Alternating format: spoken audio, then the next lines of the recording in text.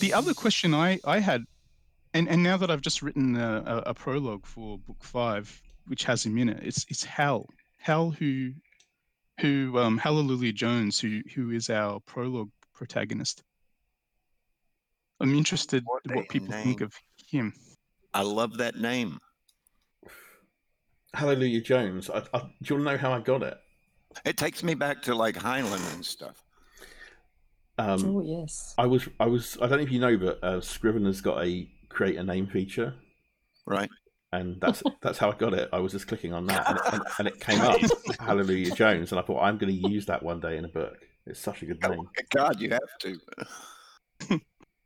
So Hal is an interesting character, and I've just written a prologue to book 5, and I think J.I. drew the short straw to write the prologue for book 4 as well, if I'm understanding this right. You did, because I'm going to be writing the prologue to book 2, and I've still got to write the epilogue to book 5. So okay, all right, that works. So I'm enjoying this guy, and he's a very interesting character. But Nell actually made an appearance, funnily enough, in the latest prologue with him. So she's sort of becoming less of a side character and more of a cast member. At the risk of asking for a spoiler, does she kick him in the face? Oh God, yes. She may. I need this also reversed on her. I need Elliot to kick her in the face at some point, like like he's doing a backflip and just accidentally connects, and he's like, "Oh."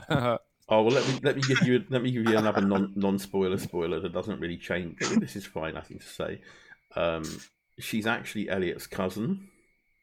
Oh, so there you go. So nobody listened to this podcast until you've read the entire series in 5 years. Well, there's a surprise because the entire series should be out by the end of next year. Okay, then. The end of 2021. The end of 2021. Maybe it might go on to January 2022. But yeah, you're not going to have that long to wait. And how many books will that be? Including the spin-off, 9 books. Right, good. So we start in March, and it'll be 1 a month. But there may be a little gap where we put in one of our other stories. Yeah, so there we go. Well, that'll make for good reading then. So you finish one and you can get the next one. That sounds perfectly fine. Yeah, so all in all, it will be, it's including the spin-off, 9 books. So that, all in one, if you wanted to sit down and binge, that would be quite a good read. So for Christmas 2021, you can get the box set of 9 books. Well, we will definitely be doing a box set at some point, to be sure. Mm. But this is the first cycle of books, so we also have a plan to do more after that. I'm excited. So Nell was brought up. She's Elliot's cousin. So what's not clear about that family for me is just how many people were in Elliot's family, and were they all trained as assassins? Is that a spoiler? That is a spoiler. So we won't answer that because that gets answered very quickly in the next book. Oh, okay. Very quickly. It's a very dysfunctional family, though, isn't it? They seem healthy. I don't know about that. They seem functional in their own way. You wouldn't want to turn your back on them while you're making dinner, though. That'd be tricky. They're functional in the way a guillotine blade is functional. Yeah, they do their job. Their job. They're not really nuanced about it. Giving's probably great. They've got one track. They go down that track repeatedly. Things don't tend to end well for those on the receiving end. No, they wouldn't be people you want to make an enemy of. When I consider that the only remnants of this family are young, things don't end well for the family either. This is a really good point. Yeah, also notable, the average age expectancy is like apparently 20.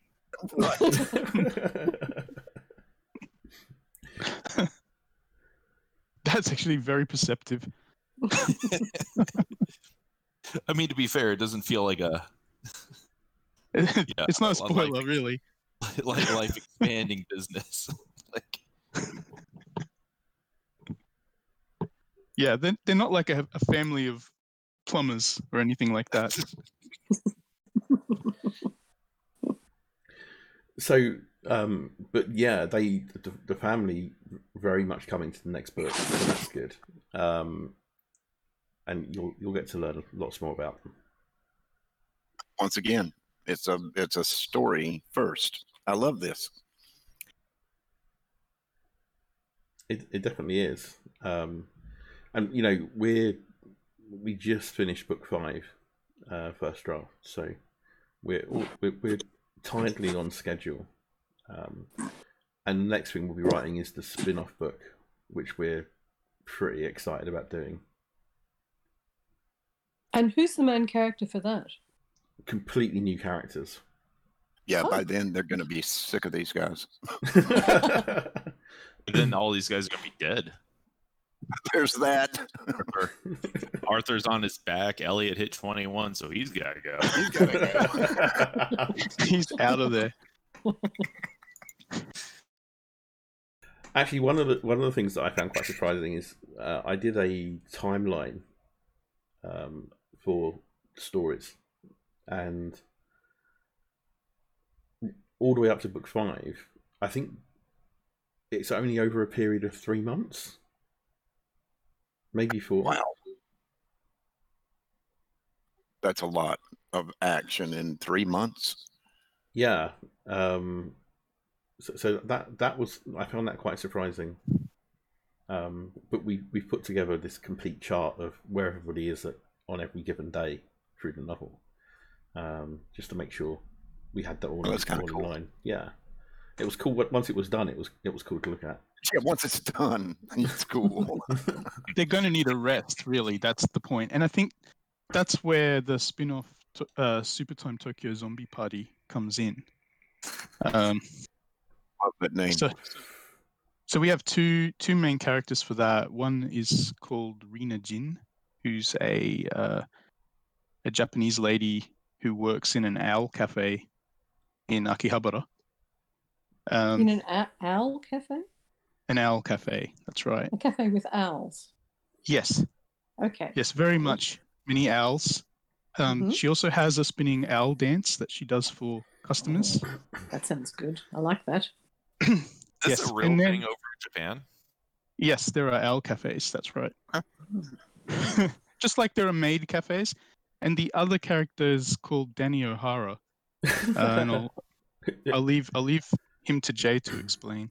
Well, I'm guessing that some of you might know who that is, and it's one of the characters in Snow Angels, but later on, who's an ex child star who finds himself in a Comic-Con in Tokyo when the action takes place.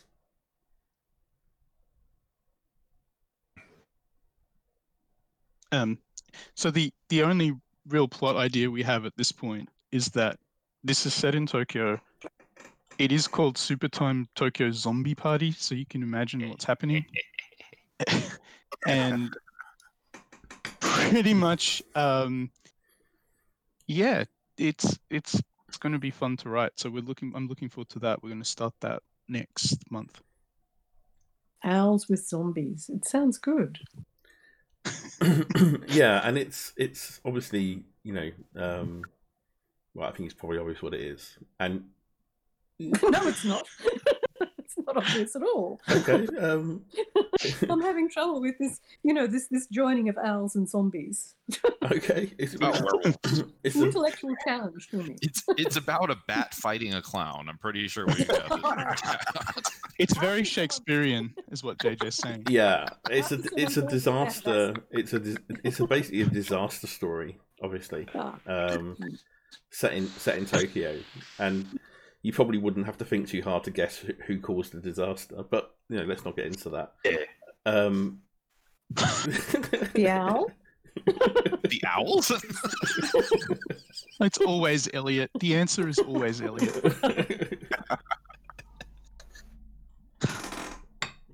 I think he's not entirely responsible. Well, no, he is, isn't he? I forgot that. He is. He is. Yeah, I haven't read it, but yes, he is.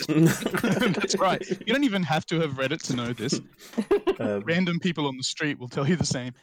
Yes, it was Elliot. But we both really loved the idea of following it through and writing a story about it.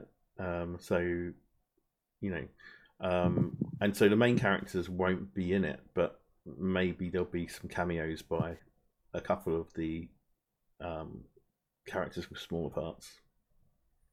Oh, good. Yeah. Yeah, that sounds good. Mm. Once again, I'm just envisioning the TV show.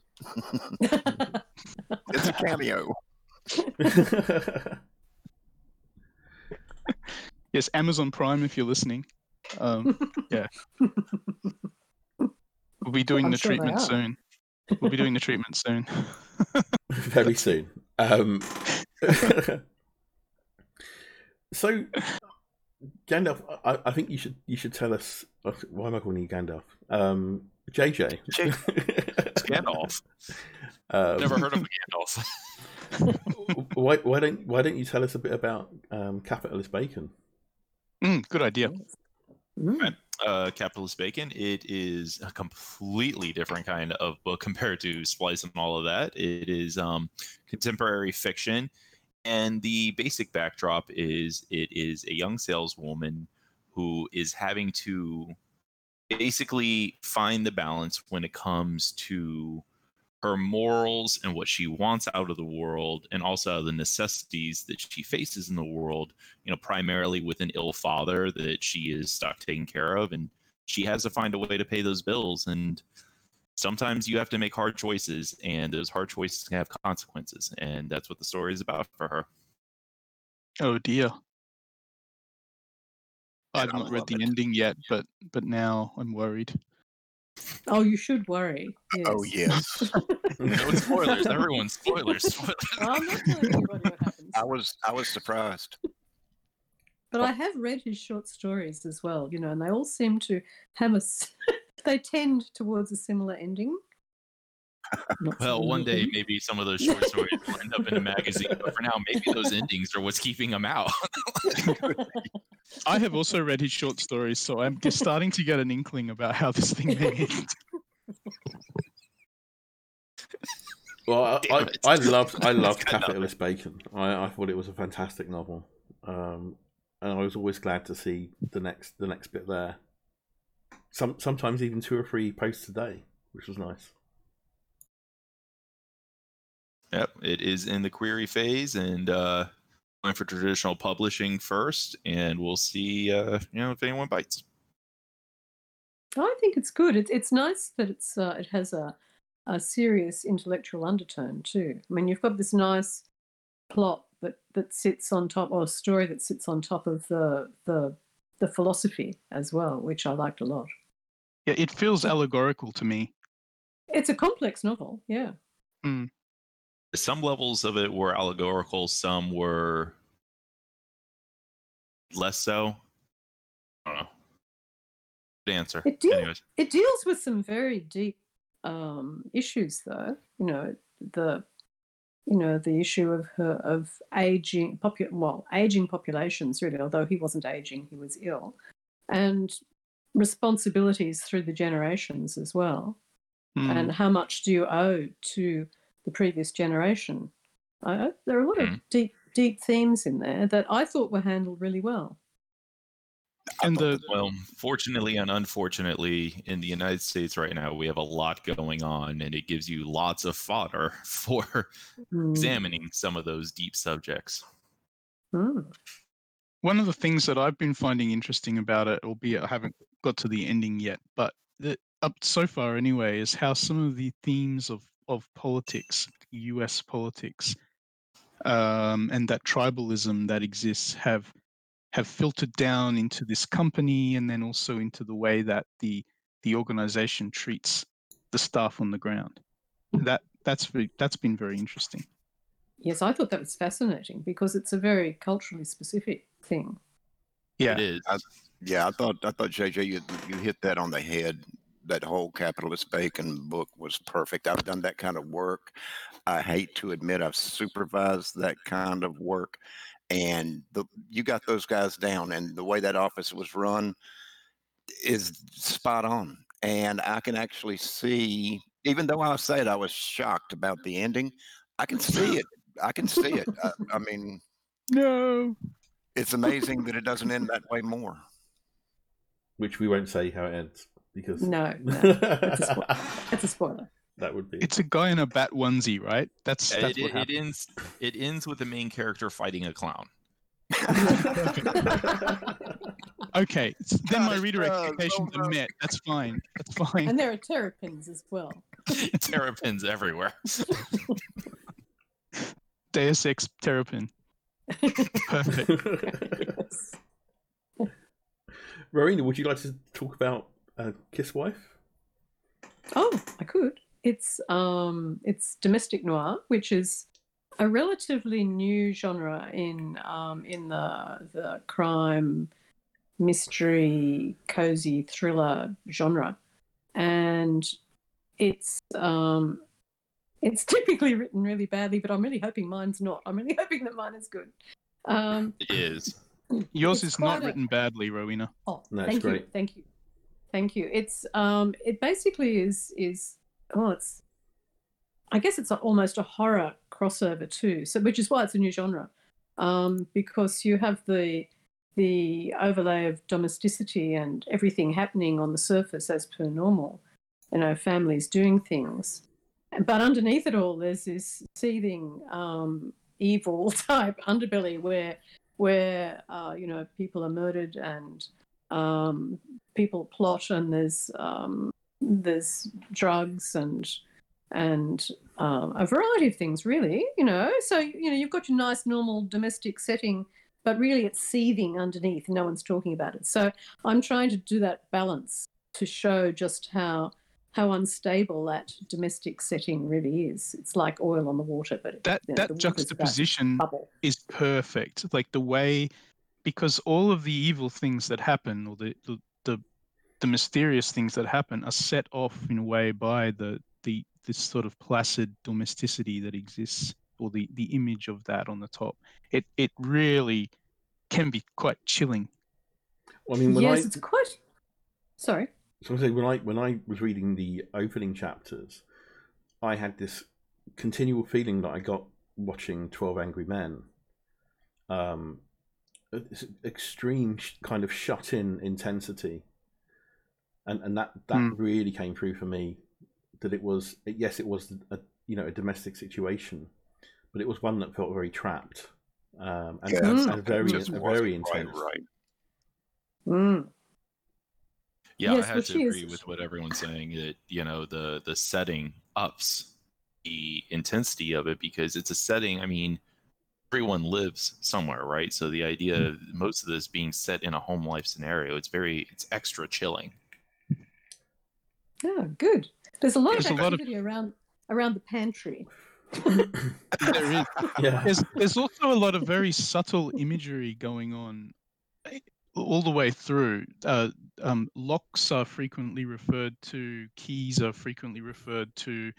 There are sort of allusions to bars on windows in the way that things are described. It's very cleverly done. There's a lot of imagery there, I think, that when you're reading through you might miss, or I may have missed and picked up on reread, where I go, oh, look at that, there's a trick I want to steal. Well, I'm hoping that it's sort of all goes under the surface, but you pick it up subconsciously, so that when something happens, you've got all of those images that are sitting behind it, hopefully anyway, if I can write it well enough. But it is actually really quite hard to write, because I keep thinking nothing's happening, but then a lot has already happened. It's just that it may not be so obvious. And so when something does happen, all of those clues come into place straight away, and it makes perfect sense why something has happened.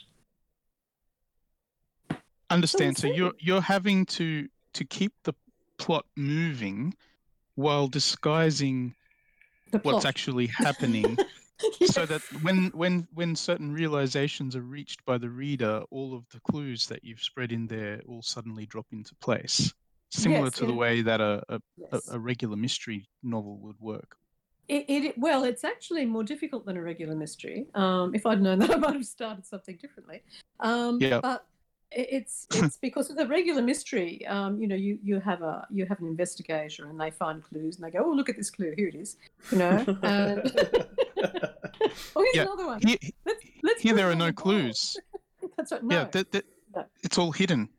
Yes. Yeah, I can see why that would be more difficult.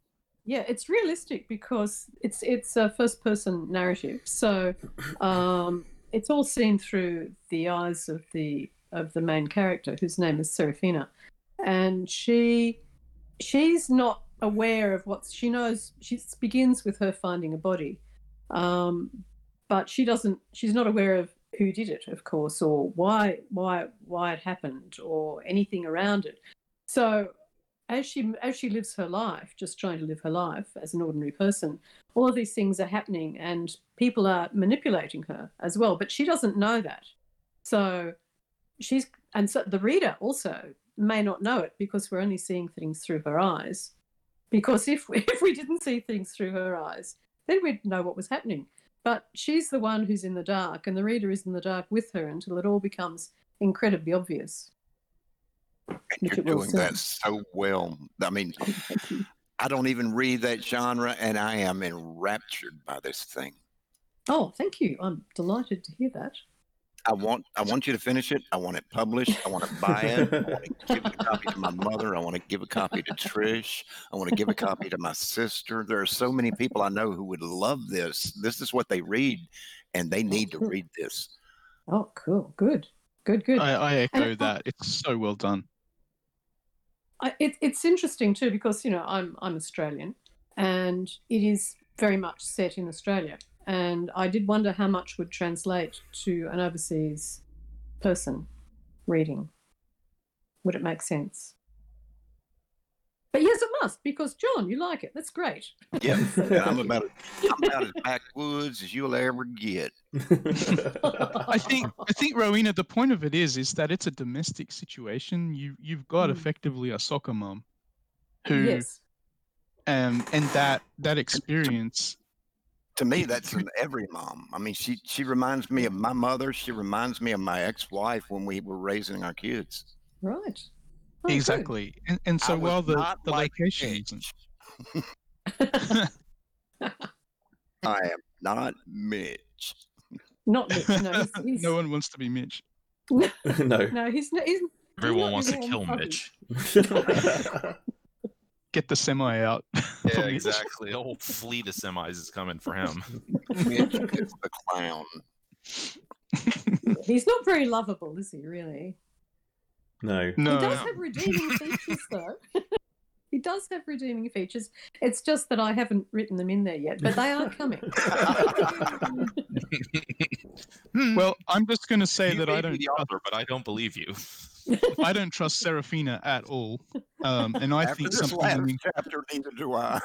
incredibly clever is being done here with reliability of our first-person narrator. But that's my personal theory, and yes.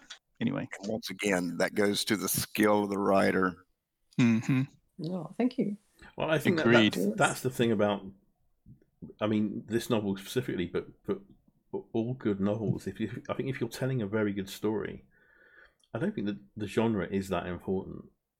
If something grabs you, it grabs you, and this absolutely grabbed me. Oh, absolutely. You. Thank you. Look, I agree. I think genre is out of date. I actually think that genre in 10 years' time won't even be a word, because I think it came about primarily as a satisfactory way to stock books in a bookshop. Yeah. In a bookshop. And bookshops are a bit, disappearing anyway. with the internet and the potential for e-books, there's no reason why we have to be corralled into one little genre where we only go shopping. Like, you know, if I look in a bookshop for a crime novel, it'll be divided into crime mysteries and cozies and thrillers and something else, and then we've got speculative fiction on the other side of the room, and then we've got romance somewhere else. But in reality, all stories involve a whole lot of those factors. So you can have a crime set in space, you know, which is really interesting from a crime perspective, or you can have a crime which also involves romance. So trying to divide up novels in this very artificial way is wrong, I think, and very limiting. And it's a bit insulting to the reader, who actually, I think, would be happy to read, you know, a crime novel set on an asteroid, for example, because that makes it a really interesting setting for this particular crime. Because all crimes are the same, you know, crime involves people being murdered or something, you know, and it's a personal affront. Similarly, romance, it doesn't matter if you're falling in love with, you know, you hooved cephalopod, you know, you could do that. If it had a really nice personality, you know. The cephalopod in the kitchen with the tentacle. Yes, exactly. Yes. Well, in Andrew's case, there is a story like that, I think. So I think I've read that. Yeah. Yeah, I think I've read that too. So I actually think the internet's going to free up all of this stupid idea of genres, so that we can all read stuff we like across the range and find it easy to pick up and discover.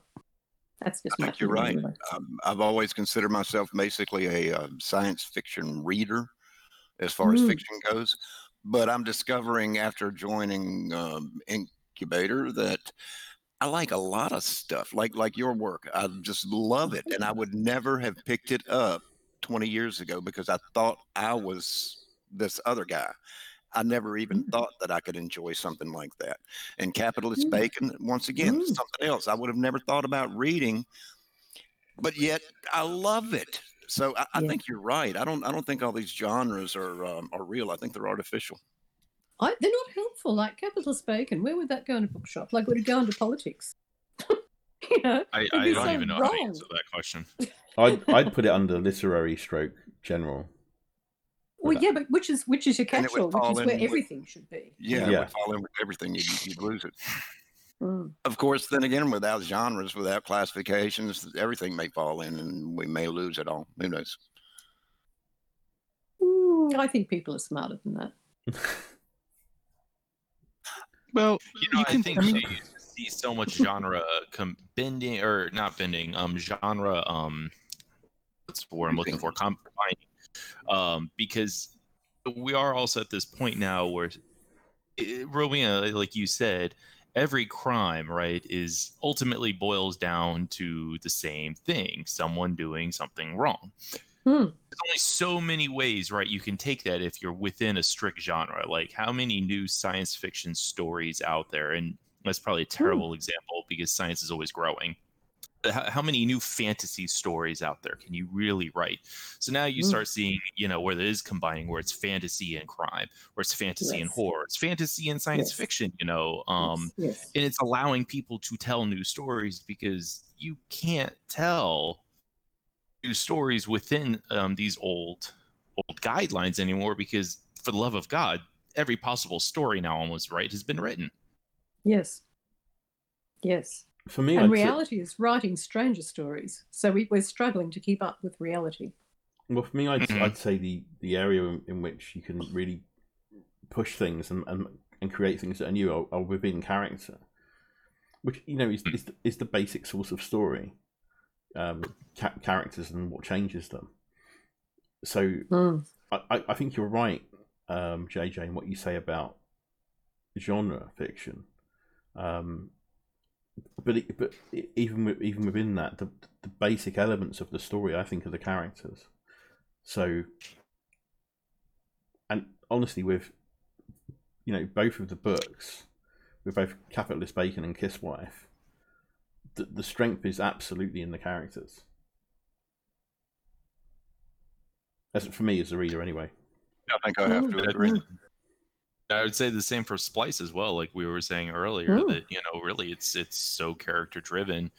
Even like discussing where does it fall within science fiction, feels like the consensus was basically doesn't matter. Characters are good.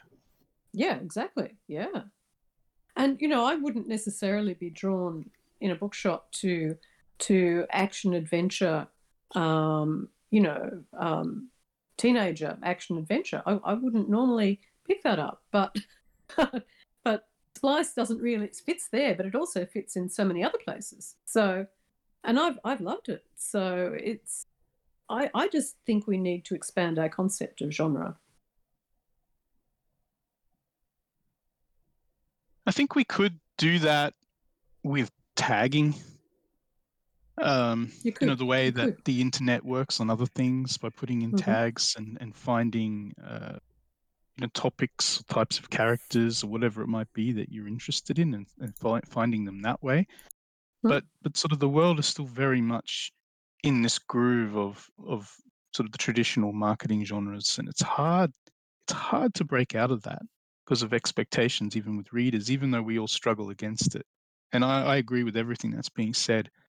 But as part of a partnership here that's working very hard on marketing our new ZZ Adams series, it's hard not to kind of segment and target people that like science fiction or military science fiction, humorous fiction, that sort of thing, because they're expecting that.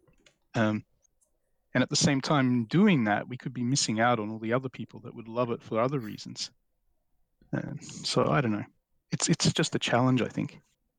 Well, and I think too, we're in a transition phase when it comes to all this. I mean, to sit and say genre is dead, say is wrong. Say genre is dying, and that within, I don't know, 10, 15, who knows years, it will be dead, or whatever. But yeah, to act like it's dead now, I could definitely see from a marketing perspective would lead you to zero sales. No,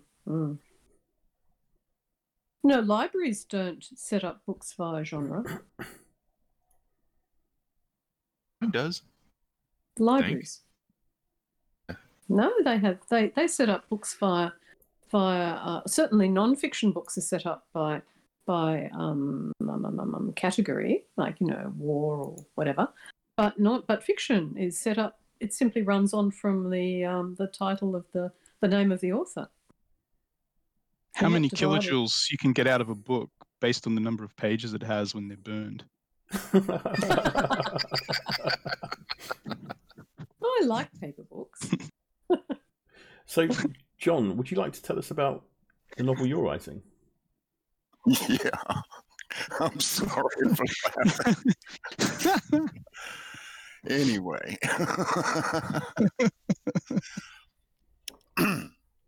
Okay. A long time ago, my father was a disc jockey on FM radio, and he had a talk show, and it was a fairly popular talk show in Durham at the time. And women would come in and take their clothes off and parade around in front of him. So really? And yes, they would do this. They're trying to get him to mess up on air. And I mean, it was weird stuff goes on back in the 60s. So I told Trish, my wonderful, wonderful companion, that we've been together for 12 years now. And I mean, she really is wonderful. But in any case, I told her about that this afternoon before I was coming down here to get ready to do the podcast. So Trish just walked in while everybody was talking and just rips her shirt off and dances around the office. Anyway, so what was the question? Great success. Okay, Memorago. Memorago is it's a project that I've been wanting to work on for years and years and years. I think I got the original idea to do Memorago in 2001.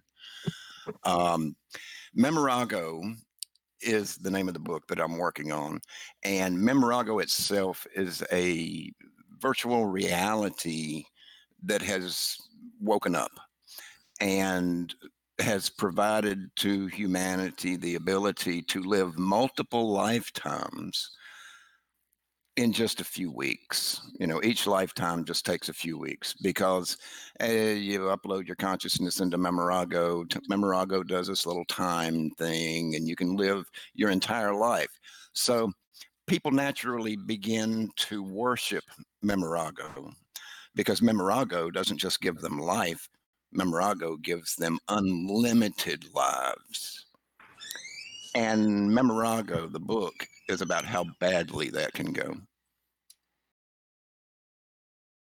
Well, that sounds really interesting. It starts out with a cat dying. Oh, no. I'm sorry. No, you can't do that. You can't kill a cat. It just has to, because that cat becomes the master of Memorago in the end. Oh no, spoiler. Oh. Spoiler. Slight Spoilers. spoiler. Good God. Massive spoiler, but that's awesome. And actually, that cat is the reason Memorago exists, right? That cat is the reason that the book is actually being written. That cat was, excuse me, was my cat, Kashi. And Kashi died rather suddenly. And just as a coincidence, I had just started writing the book. And in the beginning of the book, the cat does die. And I had just finished writing that part, and my cat was killed by 2 dogs. And it just devastated me. And I couldn't even write for like 2 years. And then, thanks to several of the people who just happened to be on this not a podcast, I started working on Memorago again back in June. And so now I'm about, I don't know, a third of the way through. I'm writing very slowly. Rowena, you think you write slowly, but you'll notice I haven't posted a chapter of Memorago since July. I have noticed that, yes. I've been They're waiting. coming. They're coming. They're just coming so slowly. But anyway, yeah, that's exactly why I'm trying to write the book. So it's kind of a completion of a project that I had in mind starting in about 2001, and also a tribute to Kashi, because I feel like I really should finish this book. So it's really great sci-fi too. It's very inception-y in all of the layers, and it's sort of big thinking sci-fi. Yeah. The closest thing that I could think of what it actually is Inception. In Inception, if you've never seen the movie, Inception is a team of people who go into these people's dreams, and then they go deeper and deeper and deeper and deeper into their subconscious. And each depth is a completely different layer, a completely different universe.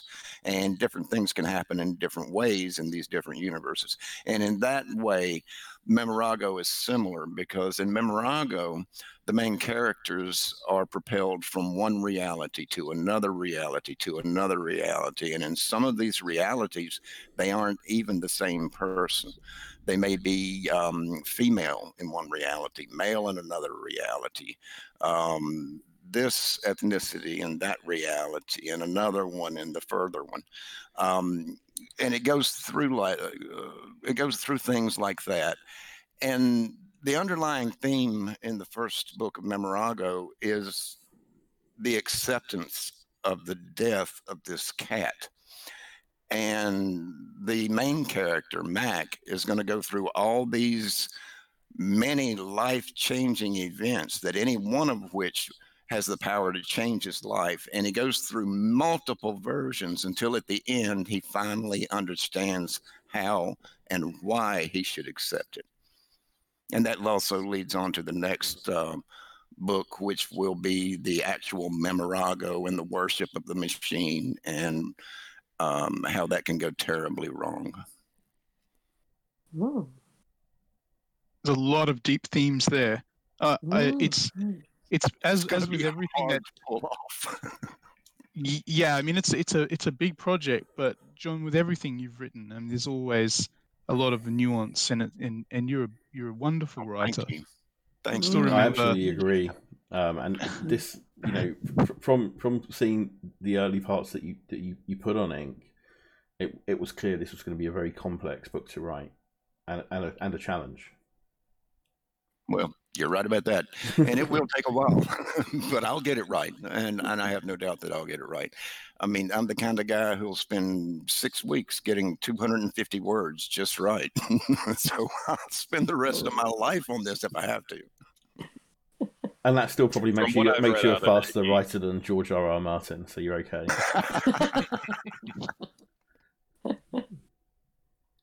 But anyway, thanks for giving me a second to poke that up there. I've really enjoyed what I've read of it so far. Same. But yes, I was waiting for the rest of it, and it has been an awfully long time. Well, it has. Over the summer, honestly, we all have these things happen, and I had some local events that really took my attention away from writing. I didn't get to write very much at all. As of this week, I am so happy to report that that is over, and I can actually get back to writing. I don't have that distraction anymore. Oh, excellent. Good. One Yes. of the things Ended up in jail. one of the things that I've found really a useful lesson, I guess, in how because with the ZZ Adams project, we've been writing very quickly, has been the benefits to me as a writer in writing as fast as possible, and stilling that editorial voice and just making sure that just the words get out, the structure generally gets pumped out in a very non-poetic way, and then because the what I'm finding with myself, and this may not be true for anybody else, but with myself anyway, is that the process of writing a first draft is not necessarily the same process as ordering that draft in that second pass stage. So something as complex as Memorago, where you may need to come back at it at at different times with different mindsets and shift things around and find areas that need to be worked on or improved or deepened or removed or whatever it might be. But if you try and do all of that together at the same time as you're trying to get the first draft out, for me, I get clogged up like a printer that gets its nozzles all clogged up and I can't go anywhere. So I am the ignoring same that, way. yeah, well, then this may be helpful, where you just sort of push out all the words as much as you can and try and get it as close as you can to something, then stop, come back, change your hat, and take a look at it again and go, okay, now I'm going to snip this, I'm going to move this, I'm going to do that, and that may help. Because I can't wear those hats at the same time, and when I try, it's too much. And I don't like the printer nozzle metaphor or analogy, so I'm going to go with the juggling. There's just too many balls to keep in the air at once, and they start dropping. You start focusing on the act of juggling rather than on the act of getting the balls, whatever, in the air. Yeah. I don't know. Yeah, I think you're right. What I've been trying to Yep. do since, well, actually, not since July, but since I started rewriting this time, not the first time. The first time I was trying to write the whole thing all at one time. What I'm focusing on now is I'm trying to focus on the dialogue and the beats with the dialogue and moving my characters through those beats, through their dialogue, and letting their dialogue tell the story. And I'm going to go back on the first pass edit, and I'm going to add in all the scenery, all of the world building, everything that I saw there. But I just don't, because people do not talk and then take a beat. They just keep talking. So the only beats I'm going to throw in on this first draft are the ones that are necessary to remind me exactly what's going on. And the rest of it's just pure dialogue. That's why you guys haven't seen anything after the first couple of chapters. It's because I changed my method of writing. And I did this after talking to you, Andrew, and you, Damien, because I had to do something to simplify. I had to do something to speed the words out because the words are in there. I was just having trouble getting them out because I'm used to writing flash fiction, short fiction, where I'm going to spend a lot of time right up front trying to build my scene, and then take away this as I build the story. I rip away that scene and put the characters in its place. Whereas with the novel, I got a funny thing going on with me. I think that it's exactly the opposite. I think what I want to see is I want to see this happen. I want to see my characters act and react, and then I'll go back and I'll fill in everything else for everybody else. And I hope that works. I mean, that makes sense to me. That simplification, because it's not done. It's just a draft, right? And Not done. there may be many drafts, and it's probably the same. I would hazard a guess with the complex thing that Rowena's writing as well. There's just No, mine is it's a different process. I find I need to have a solid base to stand on. So the chapters have to be quite good before I can do the next one. So, I mean, I spend a lot of time thinking about it and then I write it. But if I were to do the fast pumping out of words, which I think is the recommended way to write a novel anyway. That's the way all the really good novels get written. You get all the words out and then you go back and edit them, because you can't edit something that's not there.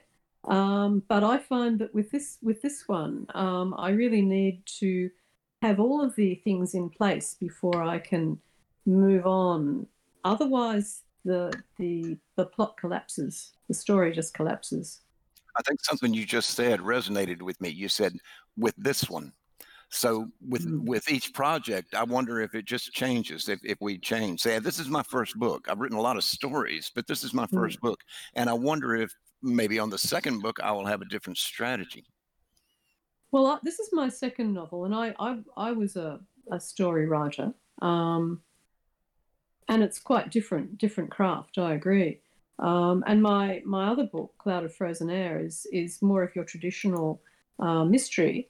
And yes, I could certainly really pump out the words with that one when I wanted to. And it wasn't although it was a little bit critical, because once again, because it's mystery crime, you need to have the clues in there and you need to have people acting authentically. But it was much easier just to get the words out. Yes. So, yeah, I guess they're all different. Like children, aren't they? All our children are different. All our books are children. I mean, for me, and something that Andrew's pointed out many times is that I tend to write in layers. I'll go through and do a first draft and a second draft and a third draft, and I'll be adding more stuff every time. That's kind of the way I'm doing Memorago, I think, because that's, I'm just starting with the dialogue. Yeah, I'm trying to do that this time with layers, and I'm finding it's helping me.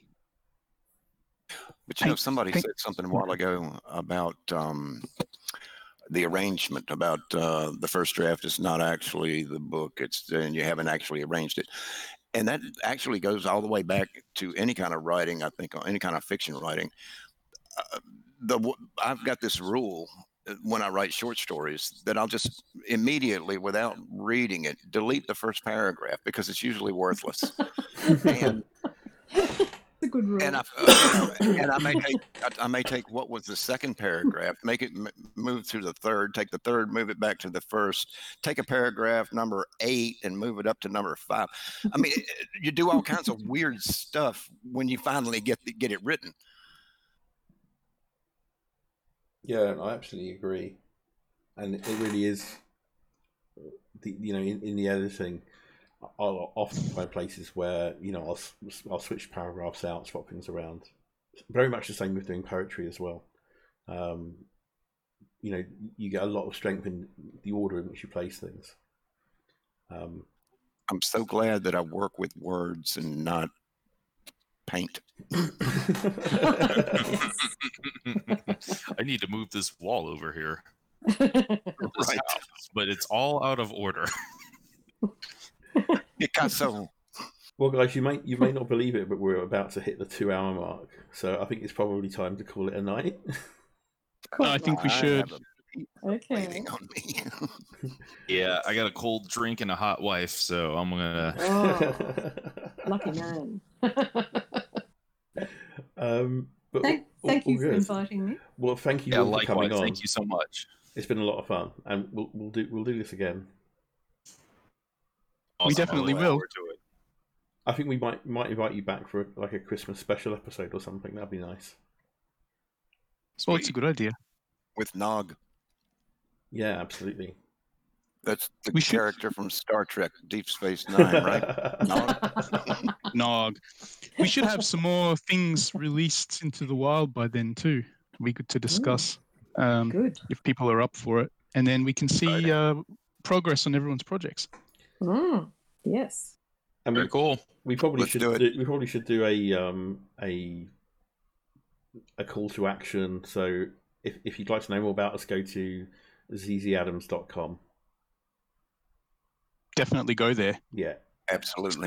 and sign up to our newsletter. Sign up to the newsletter. You won't regret it. I did, and I haven't gotten any that I didn't want. You didn't regret it yet. Not yet. They haven't It's a sold zero- my address. We will never do that. It's a zero regret newsletter. You can say that. Zero So regret. sign up. Sign up right now. All I'm hearing is Homer Simpson going, "The worst day of your life so far."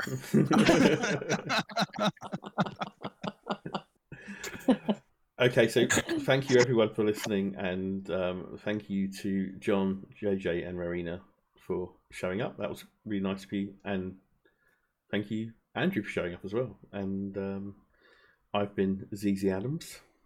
I've also been ZZ Adams. And I haven't been ZZ. I haven't. I haven't. I don't think I JJ. have, but I'm never sure about anything. JJ occasionally poses as ZZ Adams. Sometimes awesome. JJ drinks. Okay, everyone, we'll see you later. Bye. Thank Everyone you. have a great evening, day, morning, whatever it is for you. Bye. Bye.